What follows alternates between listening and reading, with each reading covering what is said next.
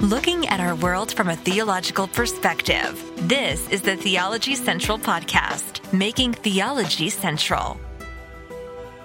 Good evening, everyone. It is Monday, February the 19th, 2024.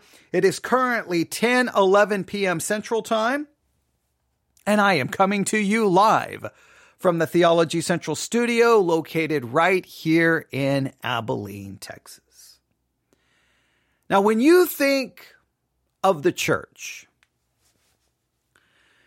as far as Christianity is concerned, when you think of the church, especially when you think of the church from, say, a New Testament perspective, when you think of a New Testament church, do you think, and this is just, I know everyone has very different opinions on this, but do you think about large denominations with an entire structure of people in different, offices and have different levels of authority, and this person oversees this person, and this person is accountable to this person, and this denomination oversees all different aspects of these different churches? Do you think of a large denominational structure? Now, I know denominational structures take many shapes and forms, but do you think of that structure?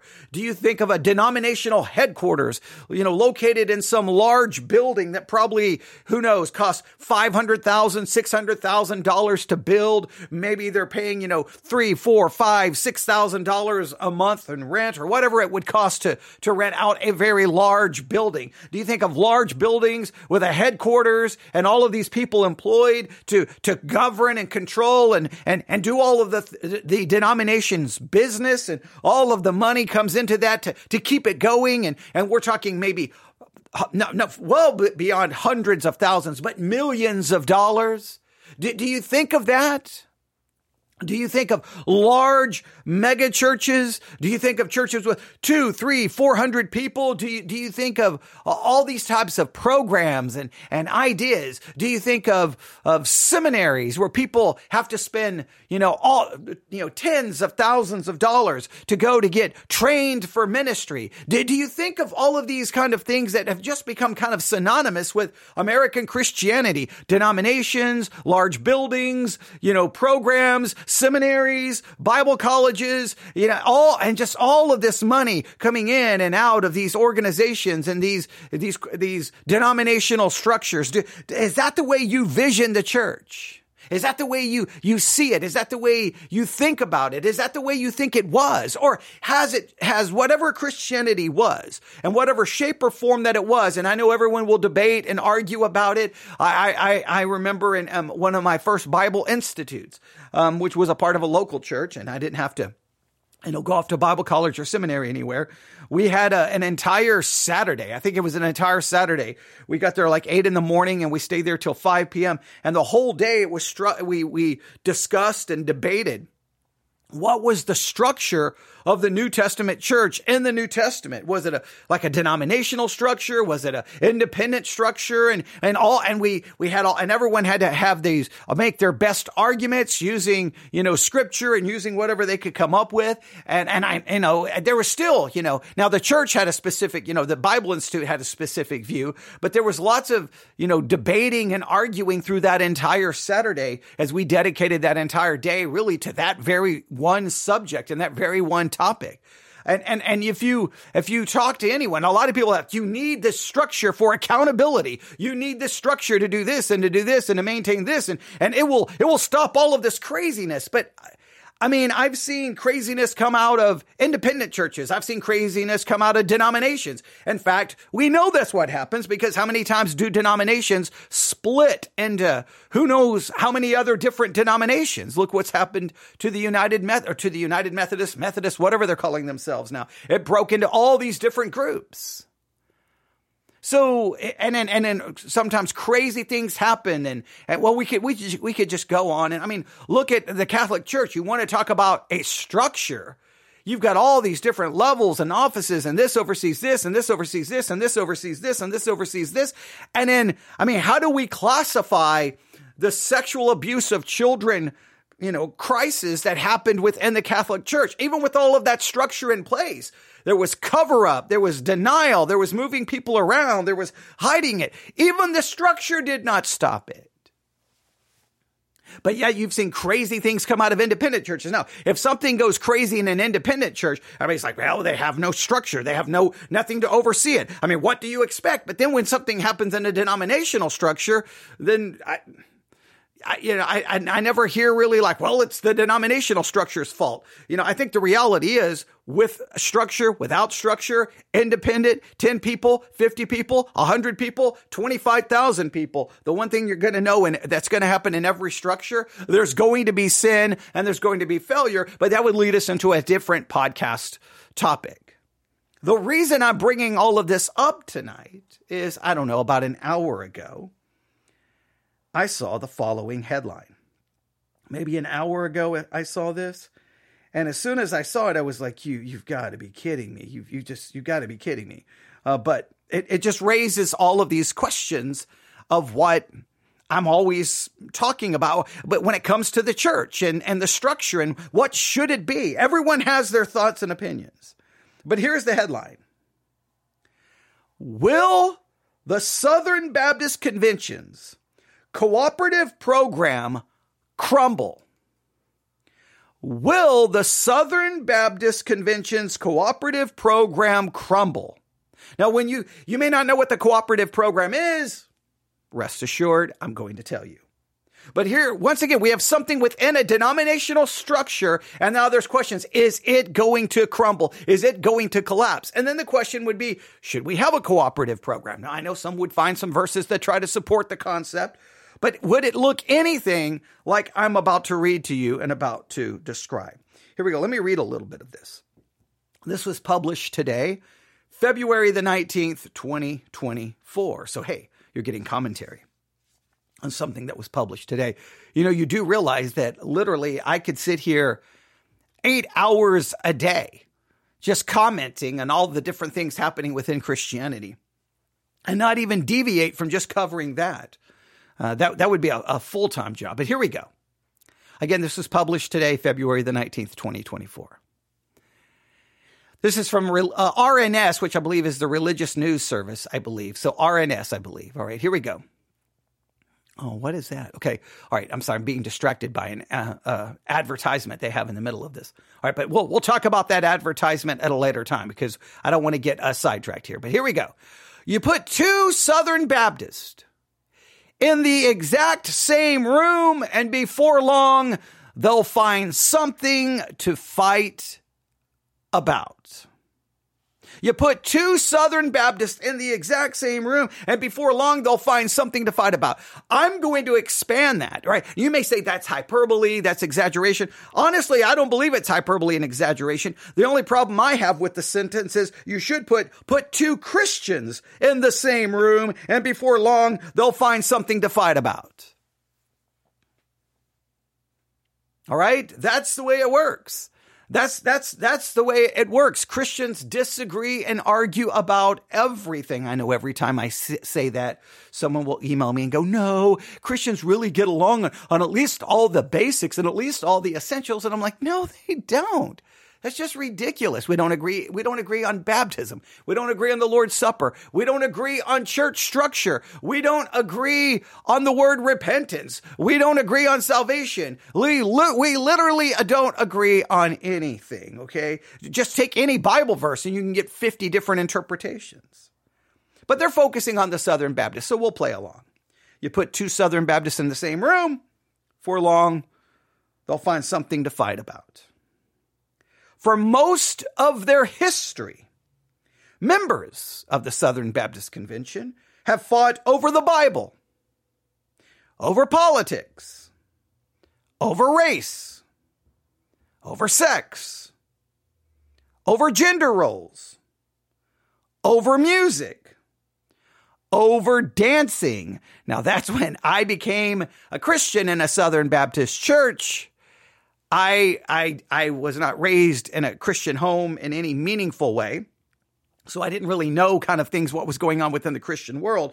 And I loved dancing, absolutely loved it. And I became a Christian, and almost instantaneously I was told dancing is of the devil. Okay, so that was I became saved in a Southern Baptist church. They also fought over Calvinism and almost anything else they can think of. So literally, Southern Baptists have been fighting for basically their entire history. And I will say Christianity has been fighting, well, their entire history. Christians have been fighting with Christians forever.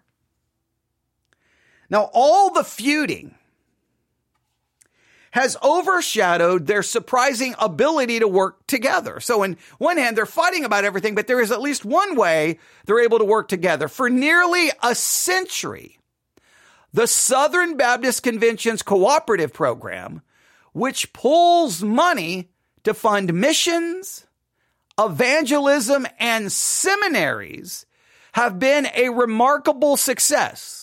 Now, I think one of the reasons the cooperative program has been somewhat of a success is because if you're a Southern Baptist, they're just like, hey, we're giving to the cooperative program and we're going to use it for this and this and this. You don't really meet. If you're a church member, you don't necessarily know exactly what it's going to. You're not really paying attention. You're not really asking a lot of questions. Now, I have some issues with the cooperative program, and I'll explain it in a minute.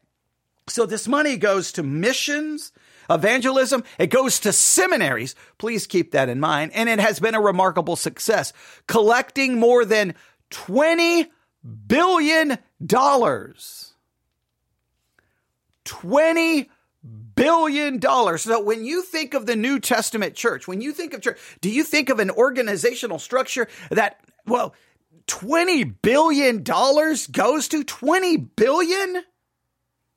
Now, I'm just going to focus on the seminary issue. Why would money be going to these seminaries? Look, I've stated it before and I'll say it again. The entire seminary industrial complex, I think the whole concept needs to be burnt to the ground and we need to start over. I think it's the responsibility of a local church to train the men within that local church who desire to be in ministry. You train them the academic way. You get all the information. You train them. You teach them. You can do some form of a Bible institute. It doesn't have to be structured. You're just making sure they're learning. You're assigning things to them. You're talking about it. You're discussing with them. They're doing this. They're reading this. They're looking at this. They're pursuing this. They're doing this. They're doing this. They're doing this. They're doing this. And they're doing this. Not only that, they get practical instruction and seeing what ministry really looks like. Not the glamorized, romanticized version that some seminary student might have in their mind, but they're seeing it at work every single day. And the pastor brings them behind the scenes and they can see the struggles and the ups and downs and how it works and everything that's going on. But instead, you say, I feel called to ministry. Okay, well, off you go. So you may have to pack up your family, move, whatever, but you go off to seminary and you usually incur some kind of financial debt. Now, here's the thing. If the cooperative program has raised $20 billion and a lot of that money goes to seminaries, you think then seminaries should be basically free, right? If all of the churches are giving money in, then guess what? If you're giving money to the cooperative program and you have a man in the church who needs seminary, then they should be able to go for little or nothing because your church is already helping pay for them to go, right? You're supporting the seminary? And in fact, if it doesn't, then stop giving money to the cooperative program, put it in save up money, and then say and if you want to still support the seminary system, then have the money ready. And if some man feels called to ministry, say, here we go. We're going to pay everything. We're going to pay to move you. We're going to pay everything so that you can be trained and we can get you into ministry ready to go. So you start off financially stable. So that means you could go to any church. You don't have to sit there and only pick churches that can financially meet your needs because we're going to make sure your needs are already met. But no one would ever think that because that's a crazy concept. But $20 billion cooperative program. But as the cooperative program approaches its 100th anniversary in 2025, the trust that made the program possible has frayed.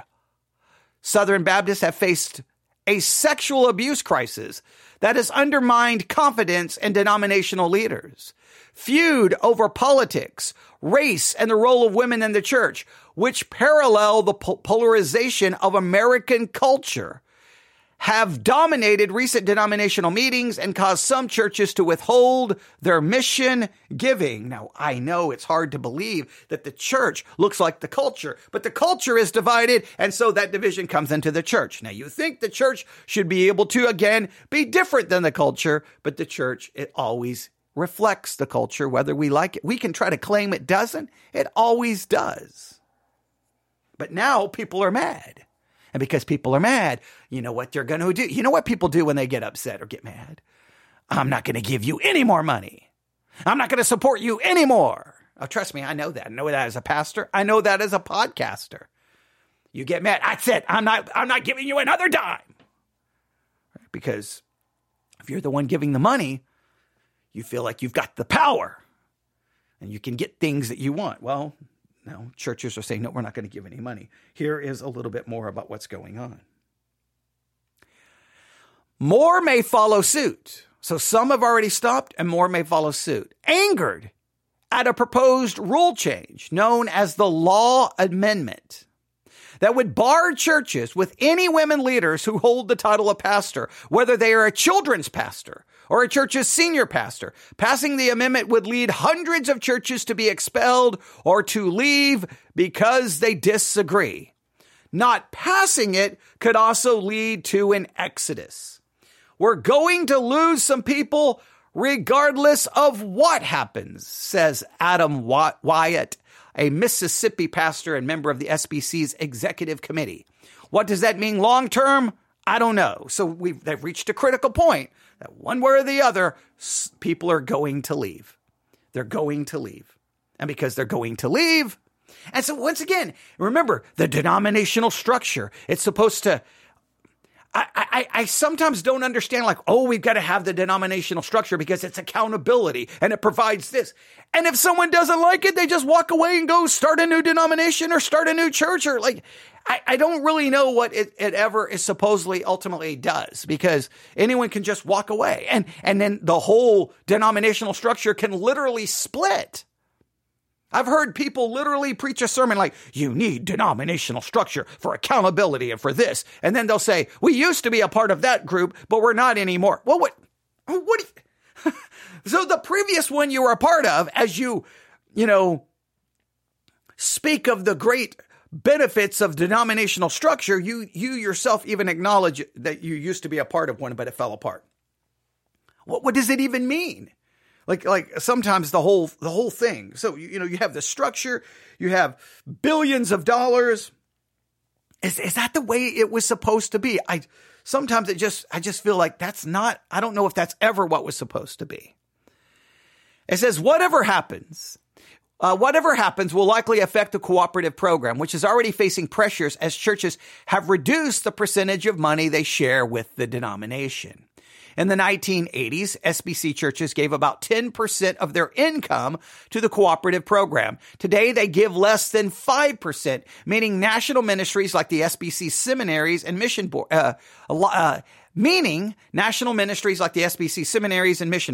which get about a quarter and a third of the income from the cooperative program, respectively, have had to rely more on direct giving that bypasses the denomination. So once again, there used to be 10%. Now it's down to 5%. So now the seminaries have to try to get money from other sources, or they raise the cost of you going to their seminary, which again, the whole structure, those men should be trained in a local church, but okay. For example, in fiscal year 1982, all right, I wasn't a Christian yet, wasn't anything yet. So this is before my time. The SBC's national entities received $102 million from the cooperative program. Just in 1 year, $102 million. That's hard for me to wrap. Like, is that Christianity? Is that the church? See, when you have an organization getting $102 million in one fiscal year, that's going to turn into I mean, how much of that money just goes to administrative costs and hiring people and buildings? And like, it's just that money comes from hardworking people struggling to pay their bills, putting money in an offering plate, putting money in an offering plate, putting money in an offering plate. That gets shipped off to some denominational headquarters that then gets distributed who knows how many different ways. Because you know that money's got to go to the overhead. You know it's got to go to that denominational headquarter building and how many people they hire. You know that money's going to end up there in some way, shape, or form. So then how much of the money, what is the percentage of the money you put in the offering plate for the cooperative program that actually gets to the thing that you think it's going to? Is it 50% of it? 60, 70? Probably the average person in an SBC church has no idea. And the money's leaving your church. In other words, that's money not going to your church to support your pastor and support your building and pay your bills. It's going somewhere else. But man, that's just so crazy. All right. So that's more that. So at that time, 102 million is basically equivalent to $300 million today. That's just like, is that the way it's supposed to work? Now, in fiscal year 2022, reported in the SBC's 2023 annual report, those entities received $195.9 million. So what the point is, in 1982, they basically gave what's equivalent to $300 million. And then in 2022, that $300 million of what it would be equal to in 1982, now it's down to $195 million. But still, $195 million going to a denominational structure. I just don't know if that's what Jesus had in mind. I don't know if that's what the disciples had in mind. I don't know if that's what it was ever supposed to turn into. This huge, it's a business.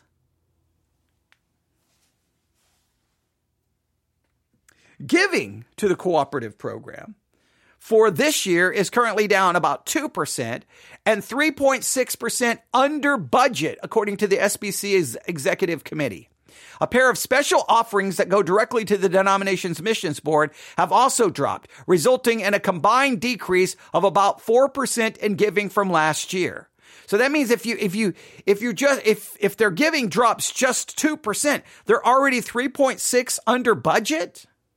So it means just a small decrease. They're already under budget. Well, okay, obviously nothing can sustain if it's under budget. That's going to create problems. And if now this new amendment is going to create division and people are going to either stop giving or just leave the denomination, then that giving will decrease more, meaning something's going to have to give. And that's where then things start getting difficult, because whenever you cut certain things, then people get mad and they're upset and they're not going to give anymore because their favorite thing. But all that money is leaving local churches to support a denominational structure.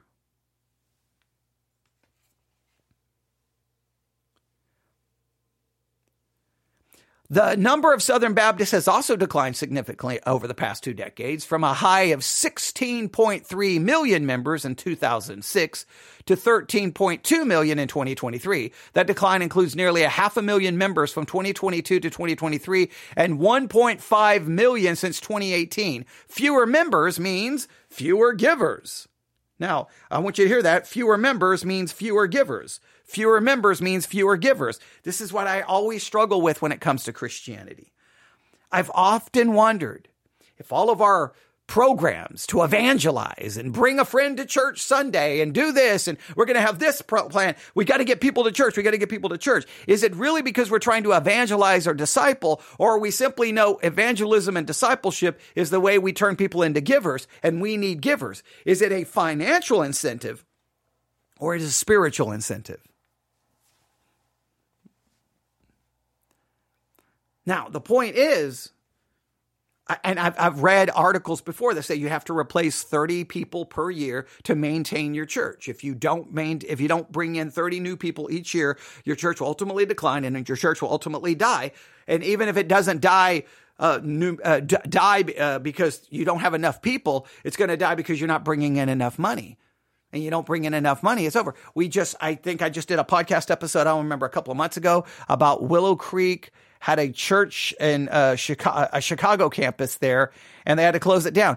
Even though they were growing numerically, they weren't bringing in enough money, so they had to close it down. That's the way it goes. So you got to not only bring in people, you got to move them to give. And if they don't give, the church goes away. Well, the cooperative program is 3.6 under budget. They have less givers, so now they've got to figure out what to do. The number of churches giving to the cooperative program has declined in recent decades. In the mid-2000s, about 3/4 of churches gave to the program. Today, less than 60% give. Denominational loyalty is also at an all-time low. All right. So they go on and they talk a little bit about here. It's a long article. It's multiple pages. It's like 5 pages long here, I think. I'm going to go to another page here and see what we have here. If I can get it to work. Let's see here. I'm going to go to the last page. All right. And a follow-up interview. Okay, hang on. This page is loading all kinds of weird ways. They said SBC churches have enough money to fund their shared ministries, and he was optimistic about the denomination's future. So one person believes, hey, we're going to make it. We're going to make it. We're going to make it. We'll ultimately make it. They're being optimistic. But the article starts off by saying, is the thing going to even last? What I want to put forth and what I want to discuss is really, I guess just a couple of things. Do you think that entire structure and millions upon millions of dollars going to these, is that the way the church is supposed to be? Or does that just leave you kind of like, it feels like a corporation. It feels like business. It feels like something other. Do you feel at what point does it kind of cross the line and it stops being a church and it just turns into something else? It just starts feeling like something else. When does that line cross? And I don't know if I have a specific answer, but I think we all have to ask ourselves that question, because nobody ever stops to ask. I mean, look, when I became a Christian, I became a Christian in a Southern Baptist church. I didn't know what a denomination was, denominational structure. I didn't know where money went. You know that, you're supposed to give because that's the biblical concept. You throw money in a plate. In many cases, you don't even really know where it's going.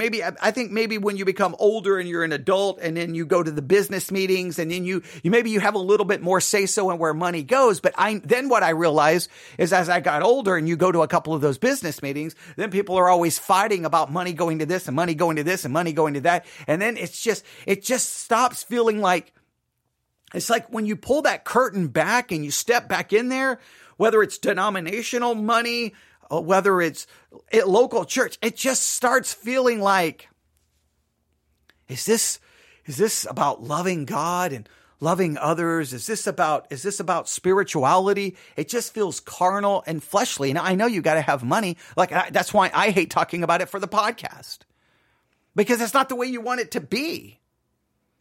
So at what point does it kind of stop being what it should be? And I know if you say, I don't know how you go back to being what it was. I don't know how you go back. I mean, obviously, even in the early church, money issues came up, right? I mean, especially the very early church, they sold all of their possessions and had everything in common. Okay, well, I mean, obviously, we're never going back to that, even though everyone says they want to go back to the early church. They don't want that concept. But I just think sometimes I don't know where the line cross. I don't know what the issue, I don't know how to think it through, but I think every Christian needs to spend some time soul searching about when does it stop being a church, or when does ministry, I don't know where that line is, but it's very difficult to figure out. I know it's very difficult to figure out. But and it's just funny because, you'll see ministries and you'll be like, wait, they brought in how much? You'll see a church that has a budget for the church, and then they'll have a radio ministry. There's a very famous, okay. I've looked it up and talked about it before. You can look at a church that is well respected by MacArthur's church, Grace to You. and you'll or Grace Community Church, and in his program, Grace to You, like there's a budget for the church, and then there's an entire amount of money that comes in for the radio program. The radio program brings in a ton of money. I used to have the exact number, but I'm not going to give it now because I don't have it in front of me. A lot of money. In fact, I was shocked about how much money came in to support the radio program. Well, the radio program is just edited sermons preached at the church. So literally, they take the sermons preached at the church that already had, I don't know how many people attend there, 10,000, whatever, already this mammoth organization with all of this money coming in. And then they just edit the sermons, then send it out to Christian radio, and then people send the money to the radio. And it's like they got two revenue streams. And it's like, is that the way that's supposed to work? So like when does it cross a line? And it's hard, I think, for Christians just to know, well, wait a minute, what should I do here? What should I support? It gets very iffy, and it just turns into something. I don't know what you do with it. I don't know where we draw that line. Number two, I think Christians need to really challenge the whole seminary industrial complex. If seminaries are receiving millions of dollars from a denominational structure, a denominational organization, and then that same seminary are taking men who come from that denomination and then charging them this high tuition so that they have to be in debt to get an education, something's wrong with that.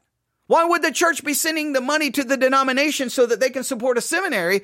Don't send the money to them. Save the money so that you can support the men in your church. You can support their family so they don't incur debt, so that when they get done with seminary, they could go to any church because they have no debt, and have money set aside to help them get set up at their new church. Sometimes I don't understand, the whole, nobody even stops to ask. I think the local church should be training men. I think that's a question. Look, I've been raising these questions basically my entire Christian life. Look, nobody cares, but I'm just going to keep raising them over and over and over, because someday, some way, someone's going to have to wake up and go, what are we going to do? What are we going to do? I just think someday, I don't know when, maybe nobody will ever ask this question. Maybe I'm going to be the only one asking these questions, but I'm going to keep asking the question. So when does the structure just turn into something that no longer resembles what I think the New Testament church is? And why do we continue to do this weird thing with seminaries instead of having local churches train the men for ministry? I don't understand that. And then number three, at what point, or let me say this, do you think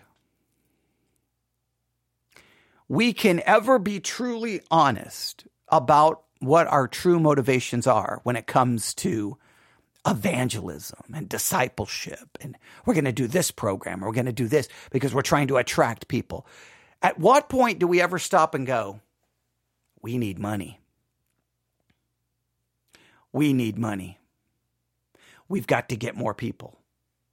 Now we can say, we just need them to come to Jesus, and we need a revival service because we need to get people revived. But how many times revival kind of almost immediately turns into a part of the revival is talking about, well, if you truly love God, you'll be giving your money to the work of God. And it almost like challenges you. If you are revived, give money to the church. It almost times ties in. It turns into money. Now, look, it's one thing to look at your people and go, look, here's the deal. I would love to stand before you and say, we need to evangelize. I would love to stand before you and say, we need to come up with some outreach programs because we want to reach this people for Christ. But if I'm being remotely honest with you, we need those people because we need people here to give money, or this church is going to die. I wonder when... I think sometimes we just have to be honest. I know nobody wants to say it that way, but it's just the reality. You don't have money coming in, the lights are going off. But you just got to be honest with that, right? I think you have to be honest with it. Like they need the cooperative program, because if they don't have the cooperative program, a lot of those things are not going to be funded. Well, guess what? Not only those things are going to be funded, I guarantee you that money also goes to a large overhead where there's people employed and staff and who knows where else it goes to. They don't get the money. They're under budget. Things are going to get cut. That's the way it works. See, the bigger the structure becomes, the more money it takes to feed the structure. More money, the bigger the structure, you need more money. You need more money first and foremost just to maintain the structure. I mean, you know that about any church. The bigger the building, the more people you have on staff. If you buy curriculum for all of your Sunday school classrooms, guess what? More money, more money, more money, more money, more money, more money, more money. Meaning you need more people, you need more people. It's like this vicious circle. Sometimes I think we just have to stand in front of everyone and say, hey, look, I'm not going to spiritualize this. I'm not going to clothe this in a robe of self-righteousness. I'm not going to do any of that. I'm just going to stand before you and say, here's the situation. This is how much money is coming in. This is how much money is going out. We cannot sustain that. And if it continues down this path, things are going away. Maybe even the church. And trust me, I know that. I know that in a very real way. I know that. I have to say that. And I try to do that with the podcast. I try to be honest with the podcast, right? I try not to say, look, you need to support this because, we're reaching people for Christ. And I could be showing you all the numbers of how many downloads and how many countries are reached. And I could sell it as spiritual. But that would just be somewhat disingenuous. No money, no podcast. It's that simple. It's that simple. No money, no podcast. It's that simple. And like I'm not gonna try to sell it. I could sell it like in an overly spiritual way, which is typically how ministries have to sell getting money. You got to sell it. You got to really sell it. Like, we're doing this great thing for Christ, and you need to be a part of it. And if you really love God, I could try to sell it that way, but really it should just be like, no money, no this. It goes away. And it's sometimes I think it blurs that line because you're like, we need to evangelize. Because you got to get 30 new people. You don't get 30 new people. You don't sustain your ministry. You don't sustain your ministry. Your church goes bye-bye. Even if you may have enough people, you got to get those people moved from a church attender, right, to a committed church attender, to really a disciple, so that they're now giving a percentage of their money to the church on a regular and consistent basis, so that you can count on that money being consistent month after month after month.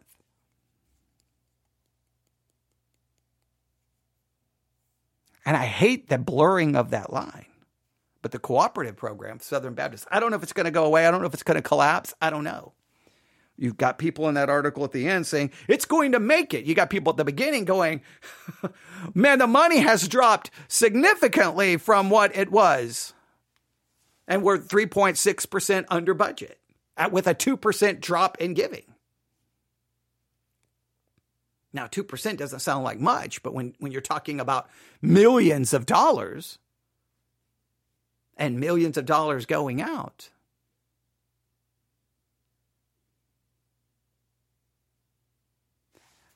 the only thing I know is looking forward, unless something drastically changes, fewer people are attending church, and fewer people who do attend are giving. And I think fewer people who attend are giving sacrificially.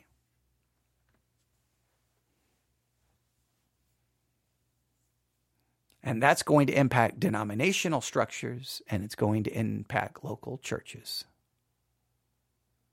And it's going to impact ministries of all kind.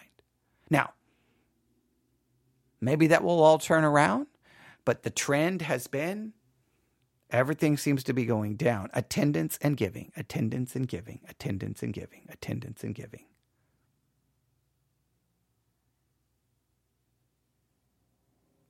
Now, we will see. Maybe after the election, at least maybe people will be, they'll think their team won, And then they'll be like, well, everything's great, because it's weird. When your team wins, everything is great. The country is great. My job is great. The money I'm making is great. When your team loses, it's the end of the world. No, we can't. Sometimes it's just really weird how, like, you can say, let's really dig into some of these statistics. That's not what you're claiming. Okay. But maybe whoever team many Christians have, maybe they'll win. And then everyone can be like, oh, now I've got more money, and they'll give more. I don't know if they will or not. I don't know. I don't know what's going to happen. But the Southern Baptist Convention is not the only denomination, but they're another one talking about some of these issues. A decline in church membership, a decline in church attendance, a decline in church giving. It's a ripple effect.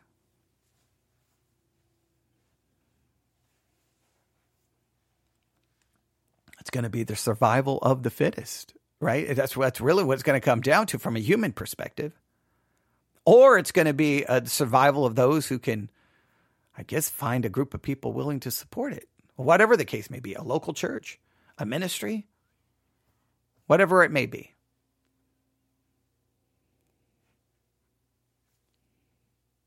You can if you're a Southern Baptist, you can tell me what you think about the cooperative program. I know we have some Southern Baptists who listen, so they can tell me their thoughts on how the cooperative program works. And if I misrepresented it in any way, shape, or form, please let me know, and I will apologize.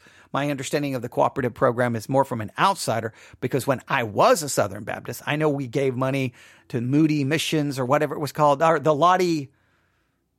I can't remember what it was called. Lottie something. I think that was for missions, or maybe that was for humanitarian things. But there was some different things that we gave to, and I heard discussion about the cooperative program. I didn't know what it was. I mean, I was a teenager. I was like, okay, I'm supposed to give, or how much? I got $1 in my pocket. I got $2, whatever it was, And then I left the Southern Baptist Convention. Then thought I was going to become a Lutheran pastor, and then ended up Independent Fundamental Baptist. So that's kind of my theological journey. Independent Fundamental Baptist, well, we didn't have the denominational structure. We just had the local church, but we did a thing called Faith Promise Missions. And that got really interesting sometimes. And some of the things I heard preached about that.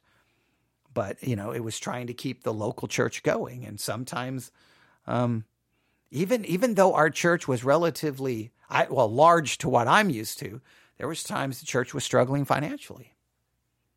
And whenever the church was struggling financially, this is my feeling from everything I experienced.